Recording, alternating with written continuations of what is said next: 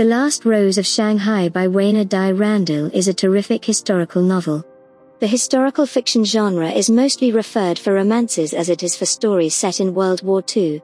This book takes those straightforward premises and overturns them by adding so much more to deliver an excellent result of art. The story is set in Shanghai, China, during the war.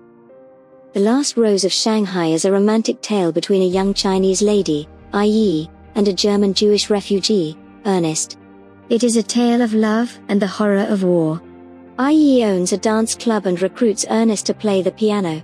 His way of playing is a success, and gradually their forbidden love come to existence.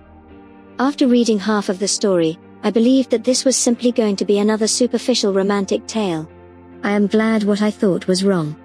In the leftover 200 pages, Randel turns yarn of so profound and enduring flavor that it helps us to remember the real power of human love regardless of the war and its disturbances.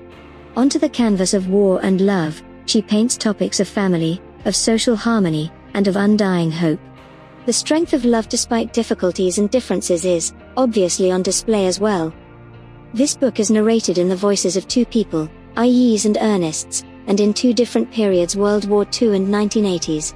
A documentary is being arranged about Jewish refugees in Shanghai during World War II in general, and about Ernest specifically. The documentarian is talking with Yi. Yi was the one person who knew Ernest best during his Shanghai years. Any person who loves historical fiction will really like the mastery of writing in this book. With astonishing prose and information on the horrible events happening in China, this book isn't to be missed. I will happily read any book this writer will publish.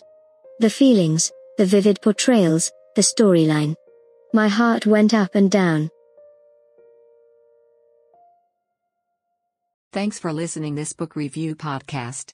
If you like this review, don't forget to follow, so that you do not miss any of our future podcast. Also show us your love by sharing it with your friends and family.